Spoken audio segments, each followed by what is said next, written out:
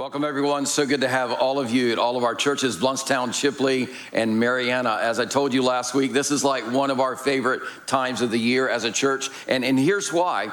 Every year for a few weeks, basically we pause during the fall season and we remind ourselves as a church why we do what we do, why we give our time, why we give our resources, and why we give our lives to create a church that is for people, a church that makes it easy for people to connect with God and for people to connect with each other. And so part of the reason that I am so passionate about this is because I absolutely love the local church, because as I said last week, I believe that the local church is the hope of the world, because it is the only organism, it's not an organization, that has the message of eternal life. It is the foundation for all parachurch organizations. If it wasn't for the local church, parachurch organizations would not exist. So the local church is the hope of the world. It is why I've given my life to pastor this church. But here's the thing. One other thing that makes me so passionate about this is that churches have such a negative reputation with most people, especially the unchurched people in our communities. Like I said last week, churches really and Christians have a serious branding problem. And that's not the fault of the people outside of the church. The problem lies within the attitudes and the actions of the people inside the church.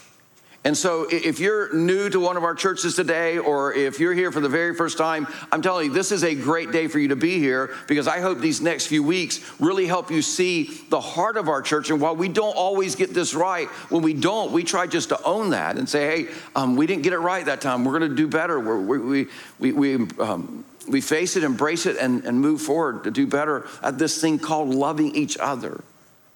And here's how we think as a church that people who act and think and say, I'm a follower of Jesus, absolutely should act and feel. Because here's what we say. We believe that for far too long, the church has been known for what it's against instead of who we are for.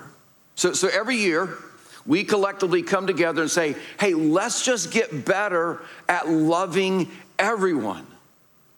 Now, the truth is, we all have to be reminded of that, don't we? Because this is so much easier said than done. It is so much easier just to be against. It's so much easier to cancel people. It's so much easier to say why other people are wrong, rather than saying, hey, I don't agree, I don't even approve of everything, but I am going to love you.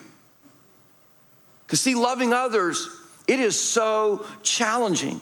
It takes a lot of effort. It always requires something. Love requires sacrifice. So the easy thing for all of us is just to kind of ignore it and go, I would just rather do a Bible study than love people. Well, the problem is with that approach is, at least for those of us who are Christ followers, if we say that we want to love God and we want to be in a relationship with God, Jesus taught, as we saw last week through John the apostle, that it's impossible to be good at loving God if we're not good at loving each other.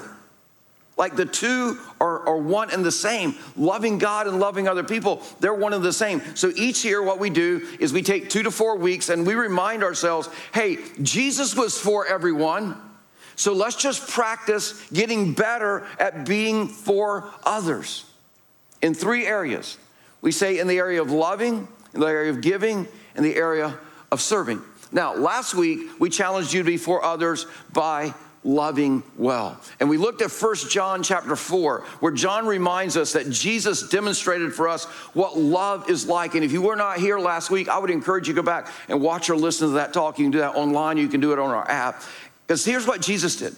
Jesus defined what it means to love God in a way that we don't normally think about loving God.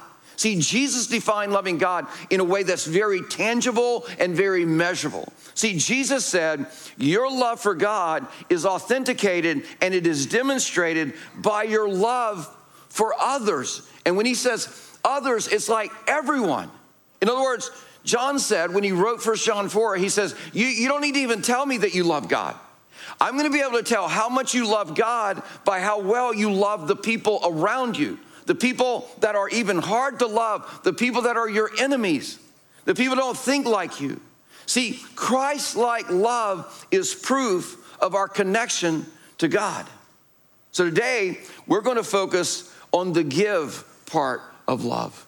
literally being for others through generosity. And next week, we're going to touch on the for others by being through acts of service toward others. Now, years ago, what we decided is, instead of, as a church, recreating the wheel when it comes to helping people in our community, that if there's an organization in our communities that is doing extraordinary work, that we were going to come alongside of them and we were going to partner with them instead of competing with them for resources. So every year now, around this time of the year, we try to bless with over-the-top kind of generosity, these kind of organizations that are serving our community. So in the last couple of years, I mean, you've given around $50,000 a year every Sunday when we've done this, and to help these organizations. But today, man, my prayer is that you just blow that away. We'll talk more about that later. But first, before we get there, to begin our conversation today, I want you to think about this question. Here's the question. Why do you give? Why do you even give? Like, see, the truth is, for many of us, there's many reasons, different reasons that we have, don't we? Like, sometimes we give to make ourselves look good, or maybe to impress somebody else. Sometimes we give out of guilt. Sometimes we give to make ourselves feel good. Sometimes we give to hoping that there's something good going to come back our way. And here's the thing. While it is always good to be generous, Jesus tells us, hey, there is a much better reason to show love for others through generosity than what most of us have as our own motive. See, when we are generous from this place of motivation that Jesus challenged us to live from, and we're going to look at that in just a moment. If you've got your Bibles, you go ahead and go to Matthew chapter 5. It has just an incredible, incredible impact. So today what we're going to do is we're going to look at something that Jesus taught his disciples, how he saw them interacting with the world in order to change the world. And we're going to better understand the way that Jesus saw the world, how Jesus saw the disciples, how he saw us interacting with the world. And we're going to begin to understand the real power of loving others as Jesus loved us. So if you got your Bibles, or if you want to follow along in the RCC app, you can go there to the talk notes. We're going to look at something that Jesus' disciple Matthew, he recorded for us in Matthew chapter 5 in the account of Jesus' life in his most famous sermon. Now, on this occasion, Jesus gathered with a group of people, of his followers, on a hillside, people who, don't miss this, they had no influence. They had no power in their culture. They really had no money, no resources. And he told them, he says, hey, here's how you ought to love. And if you love in this way, you're going to change the world. Here's what Jesus says beginning in Matthew chapter 5, verse 13. He says these words. He says, you are the salt of the earth. Don't miss that line. If you call yourself a follower of Jesus Christ, you are the salt of the earth. That is who you are as a follower of Jesus. And everybody listening to Jesus, they understood the significance of Jesus saying this. Because, see, salt's primary purpose in their world was a preservative. They understood that the key function of salt was to preserve. Without refrigeration, it was about the only way they could keep their meat and their fish from rotting and from spoiling and decay. But this next part is so key when we understand this whole thing of salt. Because, see, salt doesn't just preserve. They also understood that salt influences. You got to understand something about salt. Salt influences, it is not influenced. When salt touches something, it is transformed. It is never the same. I mean, think about this. When you put salt on meat, it changes the way it looks, it feels, it changes the way it tastes, it changes how it interacts with the world. And they understood that salt was not only a preservative, but it was an influencer.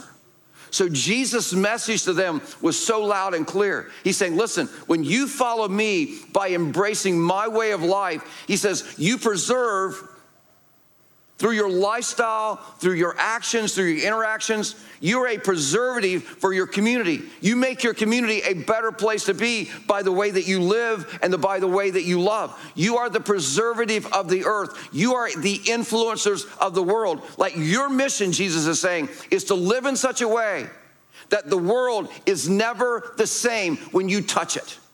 That people's lives are never the same when you touch them. I mean, imagine the world that Jesus is speaking into. Like, he's speaking into a world where mercy and compassion and submission and generosity, they were not virtues at all. Those were things for weak people. Now, think about this. In today's world, when people are extra generous, when they give extra to help people who are in need, what do people do? They stop and applaud. Like, we celebrate people who risk their lives or risk their income for the sake of other people. Why do you think that we in our world think that's now a good idea? Well, it's very simple. There was a group of followers of Jesus who took the words of Jesus very seriously when he spoke these words in Matthew chapter 5, when he says, "You are the salt of the earth." And their impact on the world influenced the values that we have today. But that's not all that Jesus said. Notice the last part of this verse. He says, "You're the salt of the earth, but if the salt loses its saltiness," don't miss this.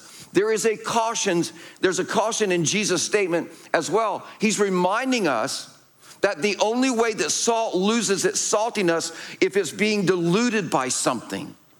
And what that means for you and I is we begin to lose our impact when we get diluted by the way of our world, through the thoughts, through the attitudes, through the behaviors of our world. In other words, if you stop loving like Jesus and you just start loving like everybody else, I scratch your back if you scratch my back. I love people who love me, but everybody else I'm going to avoid and treat them badly. He says what happens is when we stop loving like Jesus, we lose that distinction that makes us salt, influencers, preservatives. And we just behave like other good people in our world. And he says these words. He goes on, he says, "So if the salt loses its saltiness, how can it be made salty again? It is no longer good for anything except to be thrown out and be trampled by man." In other words, if you claim to be a follower of me, Jesus says, but you don't love like me, you believe in me, it doesn't do anybody good if you don't love like I love. Because see, belief doesn't meet the needs of the sick. Think about this. Belief doesn't provide food for the hungry. Belief doesn't forgive. Belief doesn't show grace. I mean, the Apostle Paul even said that belief, what does it tend to do? He says knowledge tends to puff up. Belief doesn't provide love and care. Generosity does. Serving does. Love does. Actions change the world. And then Jesus, he expands on this with another example. He goes on and says, not only are you the salt, but he says you are also the light of the world. Now, the implication is this, is the world's a dark place. Like, there is a lot of darkness in all of our communities. There are people in our communities that are looking for a better life, and they don't know where to find it. I mean, there are people looking for purpose, and they don't know where to look for that at or to find that at. There are people who are looking for answers, and they don't even know who to ask. I mean, there are people who are looking for hope and forgiveness and compassion and grace and direction. But Jesus says, listen, there is darkness in this world, and it is hiding the answers from life or for life from people. And the other implication is, if you're a follower of Jesus, you are the light of the world. And so if it's really dark where you are, Jesus is saying, hey, you're the light. Make sure you're being light. Like, you are here to point people toward the answers, to give them hope. Notice what he goes on and says. He says, you're the light of the world. A city set on a hill, it cannot be hid. Literally meaning, if you're truly light, it's going to be seen. You can't hide light. Now, this word or this idea of set on a hill, it literally has the idea of to be strategically placed. So Jesus is saying, like, you have been strategically placed as a follower of Jesus in this world to make a difference, to have influence. You have the ability, just like a strategically placed city, to shine the light of God's love no matter where you are at. You have the ability, just like a strategically placed city, to make an impact, to make a difference. Now, here's what I know about many of you. You don't feel like that you are where you are by design. I mean, you may be thinking, no, there's nothing like strategic about my life. It's just kind of happened. That's been my life. You're even saying, and I'm not even here by choice. But Jesus comes along and says, no. You are like a city set on a hill.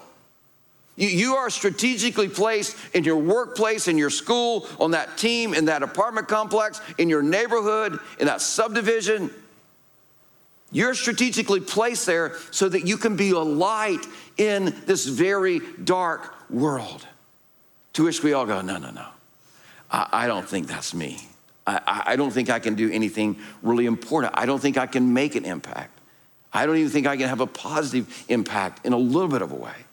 I'm just kind of living this random life. And Jesus says, hey, listen, it may seem like your life is a little bit random, but you can have an impact when you choose to shine the light of God's love right where you are. And I just want to say, the harder it is to love someone, the harder it is to love in a situation, the brighter the light of that love shines. In fact, then he gives us our marching orders. Notice this in verse 15. He says, neither do people light a lamp and put it under a bowl. Instead, they put it on its stand, and it gives light to everyone in the house. In the same way, let your light shine before men that they may see. What do they want to see? What does Jesus want people to see in our life? See your church attendance? See the logic of your theological arguments that make you more right than other people? No, what does Jesus say I want them to see? Notice what he says. They may see your good deeds and praise your Father in heaven. Like, Jesus isn't talking about good deeds like you and I think about good deeds. He's not talking about being kind to the neighbor who is kind to you and helping friends who help you. In fact, this week I was in a leadership pastors conference, and Dan Cathy there, his dad was the founder of Chick-fil-A, and he was talking about this verse. He said that men may see your good deeds and praise your Father in heaven. And he's saying, listen, what that means is you go above and beyond to make every experience that a person has with you excellent and filled with love. He said, that's why my dad used to say, whenever you put 2 pickles on a Chick-fil-A sandwich, you make sure they're dating, not mating. So that they may see your good deeds and praise your Father in heaven. Like, so when Jesus is talking about this, he's talking about not talking about giving money to the needy during like Thanksgiving and Christmas. Like, those are good deeds that everybody does, right? He's talking about loving in such a way that is so supernatural and sacrificial and so extraordinary that it causes people to sit up and take notice and go, why do they do this with so much care and so much excellence and so much love? They don't look at us and go, oh, look how nice those people are. No. Jesus says, I want people to see your life and go, are you kidding? Why would anyone be that generous? I just don't get it. Jesus is saying, I want people to look at your good deeds and they be so extraordinary and done with such excellence and such care that people begin to connect the dots between your lifestyle, your good deeds, and your Father in heaven. That they begin to say, why would anyone love their enemies? That just doesn't make any sense. Why would anyone forgive them after what they did? I could never do that. He says, I want your light to shine so bright that it makes people go, hey, what's up with him or her? Because those deeds are done with such excellence and with such care and such concern for other people. They go, wow, there's something more here. See, make sure what Jesus is saying. He's saying here, you are to be salt and you are to be light. He didn't say you're to be salty and you're to be lit. He didn't say that. He said, you are to be salt and you are to be light. Now, here's what is so powerful about this. Those followers of Jesus, they took this seriously. In the same way, let your light shine. And they lived their lives in such a way in this pagan Roman Greek community that they begin to connect the dots. And in a matter of just a couple hundred years, their world was turned upside down with the gospel in a good way. Not because of good preaching, not because of charismatic personality, but because of men and women who took this call seriously to be salt and to be light, to be salt and to be light, to be salt and to be light. Monday, Tuesday, Wednesday, Thursday, Friday, Saturday, and Sunday. So how do we do that? How do we live as salt and light 7 days a week, 24 hours a day? Like, what good deeds could possibly make that kind of difference? Like, how do we live for our communities? Well, I can really sum it up for you based on the behavior of those first followers of Jesus. Because you know what they did? Those first followers of Jesus, they watched Jesus give, they watched Jesus serve, and they watched Jesus love. Like every time they gave someone something, I'm sure they remembered how he gave the greatest display of love by giving his life on the cross. I mean, can you imagine how it would have felt to look at the scars in Jesus' hands every time you had a conversation with him? And it was just this reminder that Jesus had given everything for them on the cross. I mean, can you imagine the feeling of looking in Jesus' eyes, as seeing him hang on the cross for hours and suffocate, realizing, wow, man, Jesus gave so much for me. How can I not give to others? Or every time they served, they would remember how he served everyone he interacted with, especially the 11 disciples when they remembered the Last Supper. I mean, I'm sure the image of their leader, their king, their savior, getting on his hands and his knees to wash their feet. I'm sure that never left their mind every time they served someone and every time they showed love to someone. I'm sure they remembered every moment when they watched him display love of another kind to others, especially to them. I mean, I'm sure they all remembered, hey, this is how Jesus was loving to me when I didn't get it right. And I'm sure the 11 all remembered Jesus' love every time they smelled charcoal, reminding them of his love for them. And you can look up the story in John 21 when they all thought, man, we're never gonna get this right for Jesus. And he cooks breakfast for them on the beach, just reminding them, I love you. So they went. And you know what they did? They gave, they served, and they loved. They gave and they served and they loved like Jesus did. And it changed their world and it changed the world. So here's the thing, we can do the same. Like we just watch the way that Jesus gave and we give like him. Not just normal giving, but no strings attached kind of generosity. And we're gonna give you the opportunity to do that today. So let me ask you, are you known as a person, when people think about you, are you known for that kind of no strings attached kind of generosity? Like if you call yourself a follower of Jesus, do you have a consistent, like intentional plan where you just extend and demonstrate extravagant Christ-like generosity? And I don't mean you give a little bit when you have a little bit to give, like normal people do that. I mean, like giving generously is your first priority financially. Like, do you give so much that you have to say no to some of your wants and not yet to some of your goals? And I just want to say, if giving to others doesn't cost you something, then you're not generous yet. Because here's the thing, a generous heart is reflected by the level of sacrifice we make, not by the amount that we give. It's not the portion, but the proportion that is a reflection of our heart. Like we can't say that we're for others if we don't sacrifice for them in the way that not only we love them, but also the way that we're generous toward them. So followers of Jesus love like nobody else. They just don't love people who are like them. They love their enemies. They love people who often find, man, they're so difficult to love. But that's when the light of love shows the most. They love people who don't like them. They love people even when it costs them. They show their love through their generosity. So here's the thing. If you're with us today at any of our churches and you're calling yourself a Christ follower, is that what you're really known for? Loving people generously.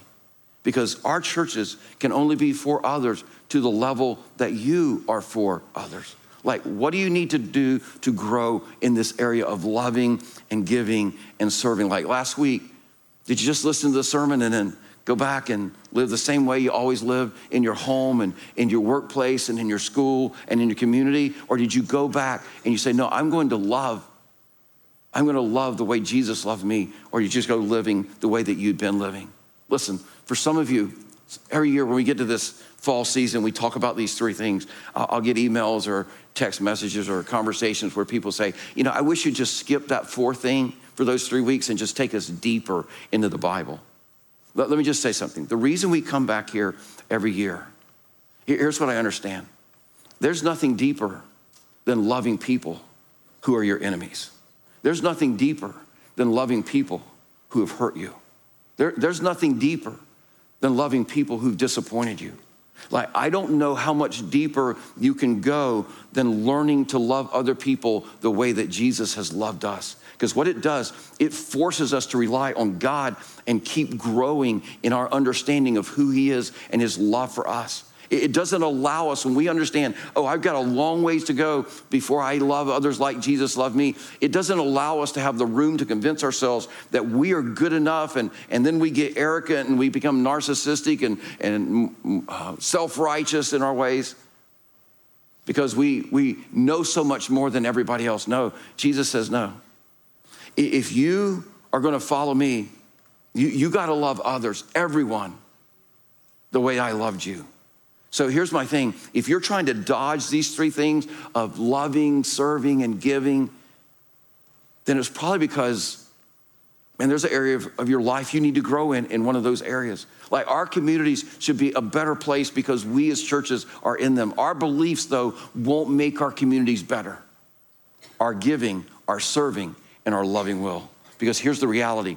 Followers of Jesus live for their communities. So now is your opportunity to lean in and begin being for your communities through this generosity for giving that we do every year. And so as we just talked about, we want to give radically, no strings attached kind of generosity. So here's the thing that you need to understand. What you're going to give today, every bit of it is going to go right back into our communities. And when the people in our communities ask why we're doing this, we're going to tell them, hey, we are being generous because we are the recipients of extraordinary generosity. We're just following the example of our King, and we're giving in his name because of his grace that was generously extended to every one of us. So this year, like I just said, as always a plan, we're going to give every dime that you give to this for offering. And here's where the money is going to go. We've identified some local organizations that we partner with that are doing extraordinary work in our communities, and we're going to surprise them with these funds that you're going to be giving. And so here's what our challenge is. So our challenge is that everybody is going to give $40 for others. Now, here's what I know. If you're new around here, this is an exciting Sunday for our church, and we're going to be blessing so many organizations who are blessing others. But some of you, here's what I know. Every year we get here, some of you will give $4,000 for others. Some of you will give $400 for others. Some of you will give $40 for others. But here's the thing. If you're here today, there's no way I can give $40. It's not about amount. You just give what you can. It's not about amount. Our goal is that we have 100% participation at all of our churches. Now, some of this money is going to go to address hunger.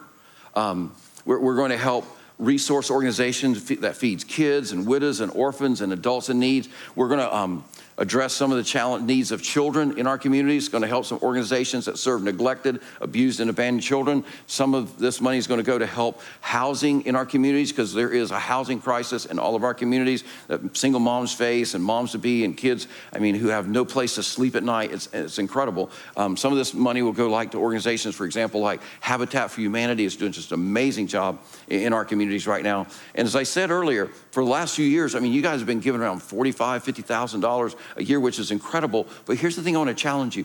Don't just be comfortable in what you give. Make it sacrificial.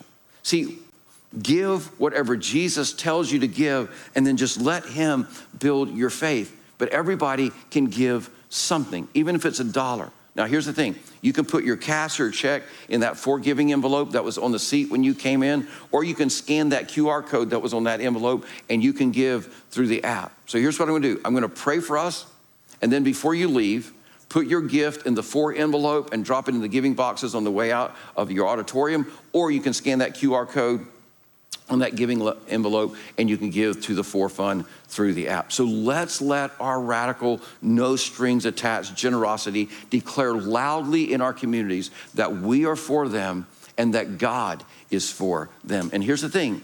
As you leave today, just a reminder for yourself, we have these 4 clings that we gave out last week. They were on everybody's seat. They're not on the seat this week, but as you leave, our guest services team are gonna have these at the back of the auditorium, and they'll give them to you. And it's just a reminder. It's a reminder to you, hey, I've gotta be for, because Jesus was for everyone. So let's go be light. Let's go do what's right. Let's give, let's serve, let's love, and let's just get better at loving like Jesus loved. Can I pray for all of us? Heavenly Father, I thank you so much for this incredible opportunity today. God, we so desire